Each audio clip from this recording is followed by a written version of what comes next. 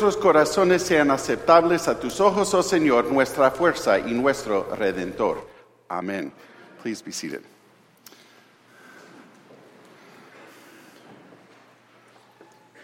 Oprah Winfrey, who consequently today is her birthday, Oprah Winfrey once said, "You are responsible for the energy that you bring into this room." You are responsible for the energy that you bring into this room. Eres responsable para la energía que traes a este espacio.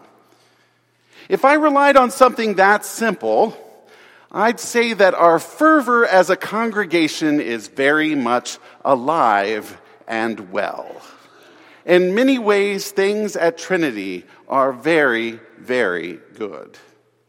Even just checking ourselves against our mission statement, welcoming all to be transformed in Christ through worship, fellowship, and service, we got a great start on every area it touches.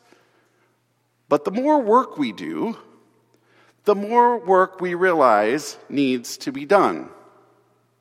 Why? We're living in an age of great shifts of thought.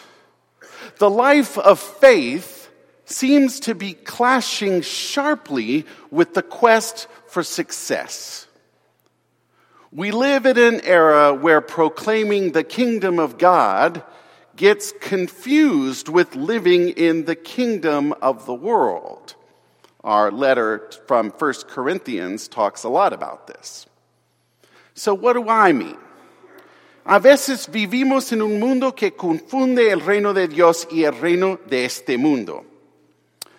You know, one of the things I've realized recently, I've observed this in the life of the Episcopal Church and other Christian denominations, is that sometimes our faith sometimes gets blurry and we confuse faith and get it tangled up in all sorts of ways with world events.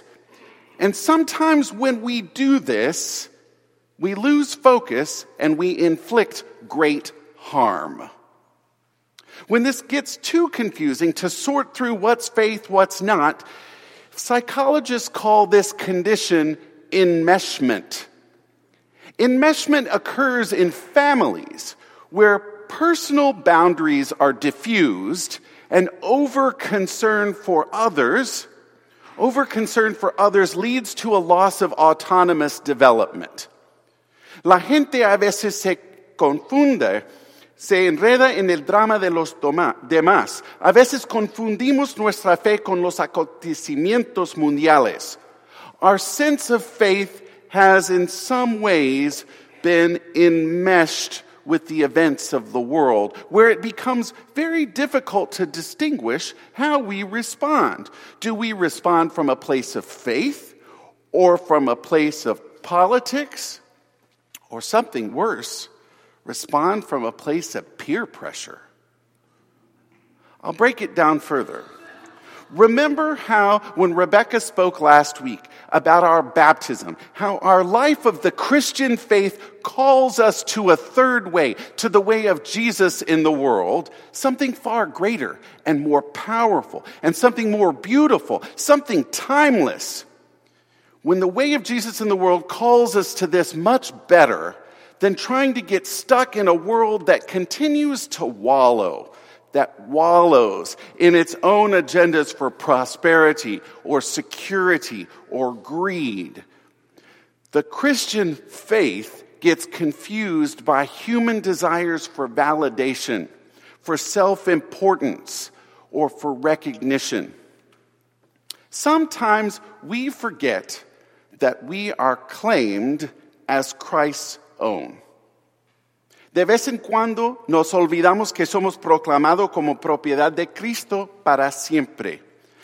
That we actually have a vocation. Again, Paul talked all about our call today. That we have a calling to be claimed by Jesus for this world and for this time and for all time. This is our core identity. This is who we are at our core. We are not Democrats. We are not Republicans. We are not even Americans or citizens of any worldly power. At our core, we belong to Jesus Christ solely, exclusively, and eternally. But we forget this. So we enmesh ourselves in fights that sometimes break the Christian community apart. We hear heroic, exuberant stories from Christian women who marched for true liberation a week ago. But then we start hearing this counter-narrative about other groups targeting certain women, at times Christians, and purposely excluding them because they don't conform to the same beliefs. Is that really freedom? Or we hear about national proclamations about border protection in the name of our domestic security, only to find that domestically at the same time we see an upsurge of arson at mosques, of vandalism at Jewish community centers, fires at historically black churches, and violence against airport employees. Not to mention the people who have lived here for decades or who have been applying to live here for decades, who are now stuck overseas and can no longer get back home because we've deemed them a threat, even though their countries of origin have nothing to do with any terrorist attack that has ever happened on this land. We also hear, though, in the church about churches who seek earnestly to pray for our national life. But then we hear about church fights, like the one that happened at Washington National Cathedral, where church people began attacking each other on social media over political disagreements, causing discord, separation, and above all, sin. Real human-imposed separation from God. We get so mired down in the tragic events of our very broken world, and we forget who we are. Estamos tan antonitos en los trágicos eventos del mundo y olvidamos quiénes somos. We forget that the earliest people of the way, the people who were later known as Christians, that these early people of the way were known for the amount that they loved each other, and for the amount that they loved people who were different than they were.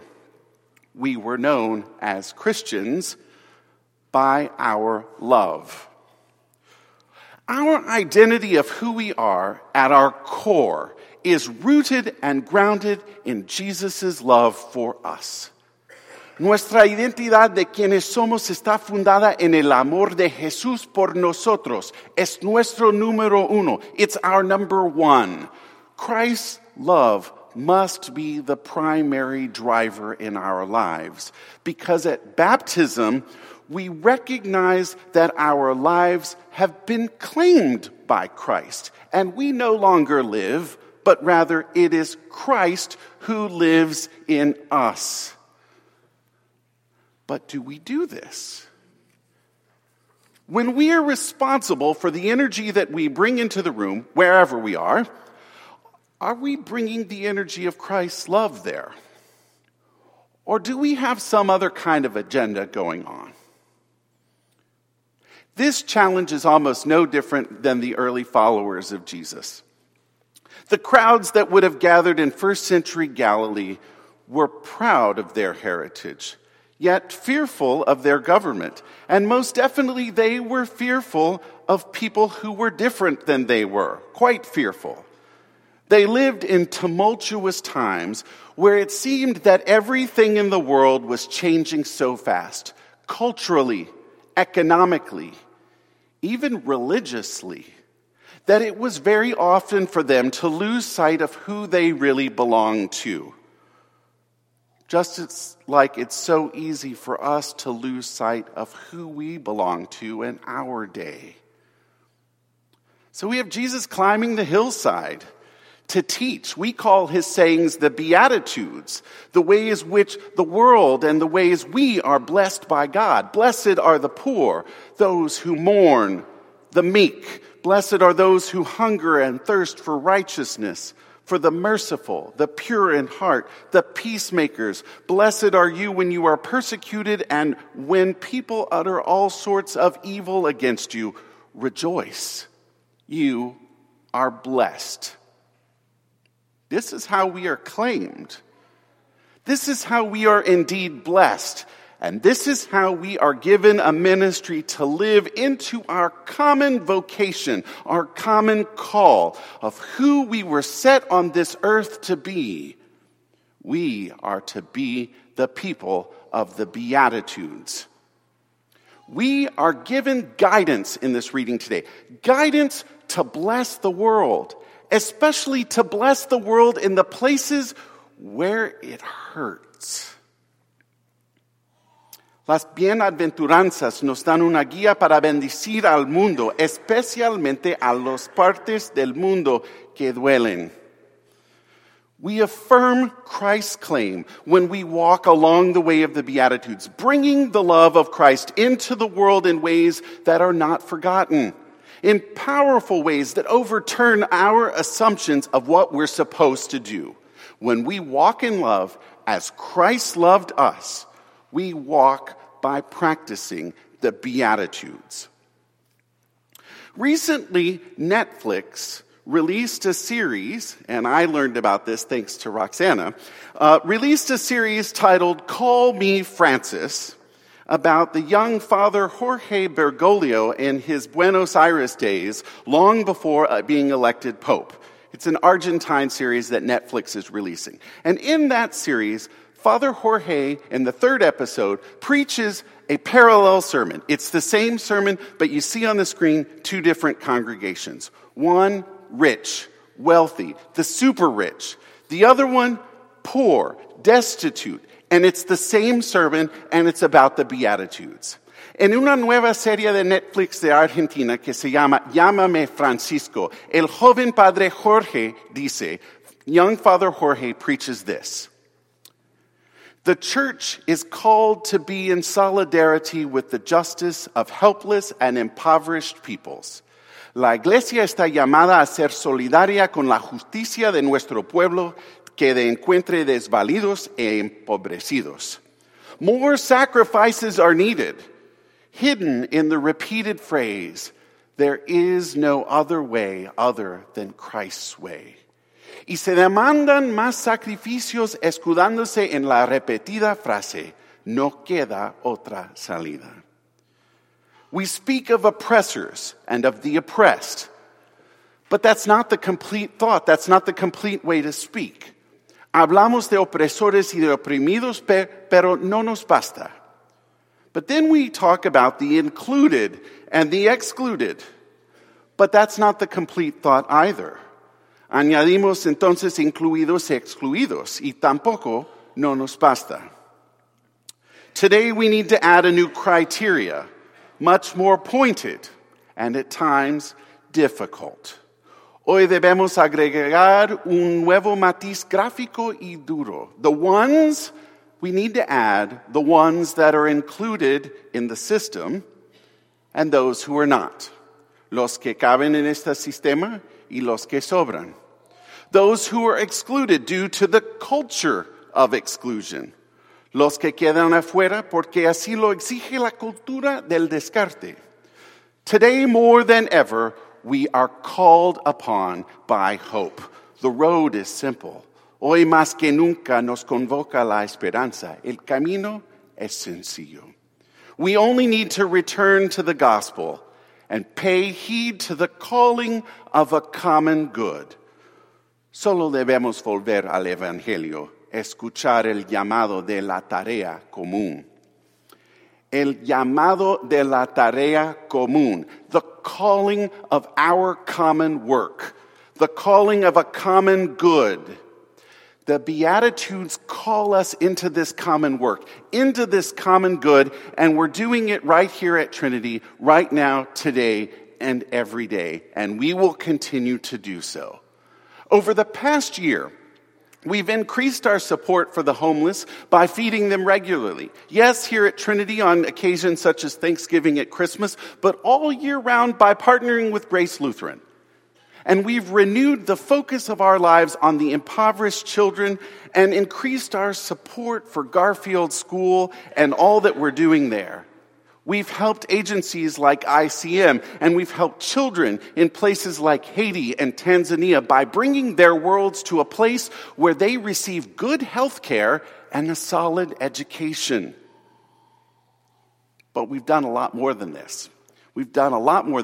Every week we welcome 12-step groups who meet on our property, who continue to find renewal in God's higher power and in one another.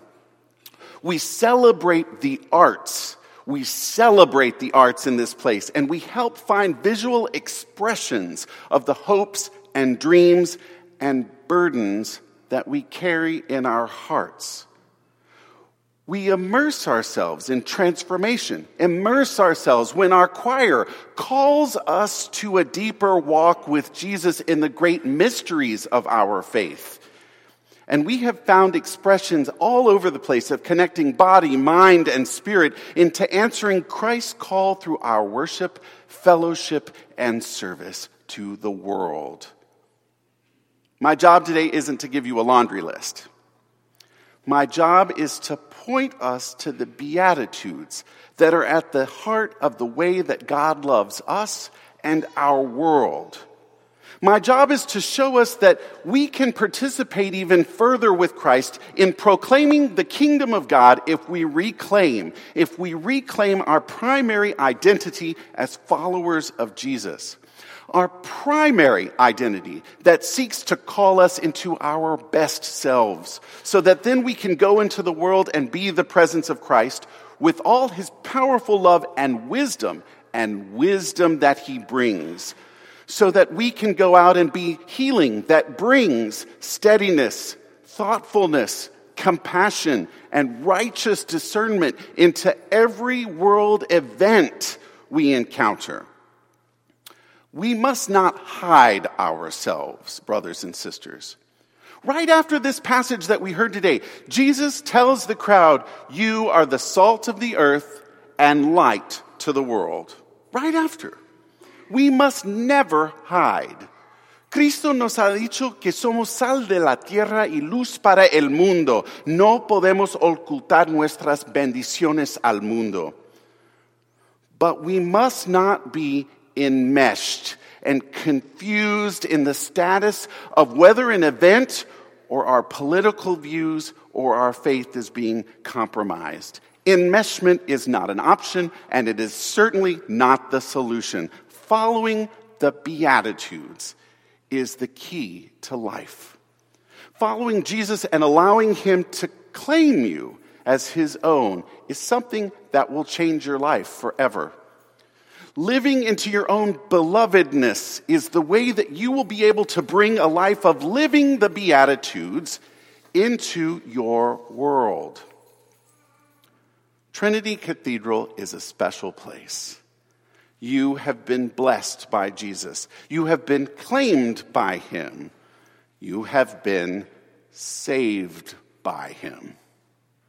So today, we as the people of Trinity commit to live into this gospel call and pay heed to the calling of our common good. Blessed are you because you follow Jesus. Blessed are you in worship, fellowship, and service. You are the salt of the earth and light to the world. You are responsible for the energy that you bring into this room. So rejoice.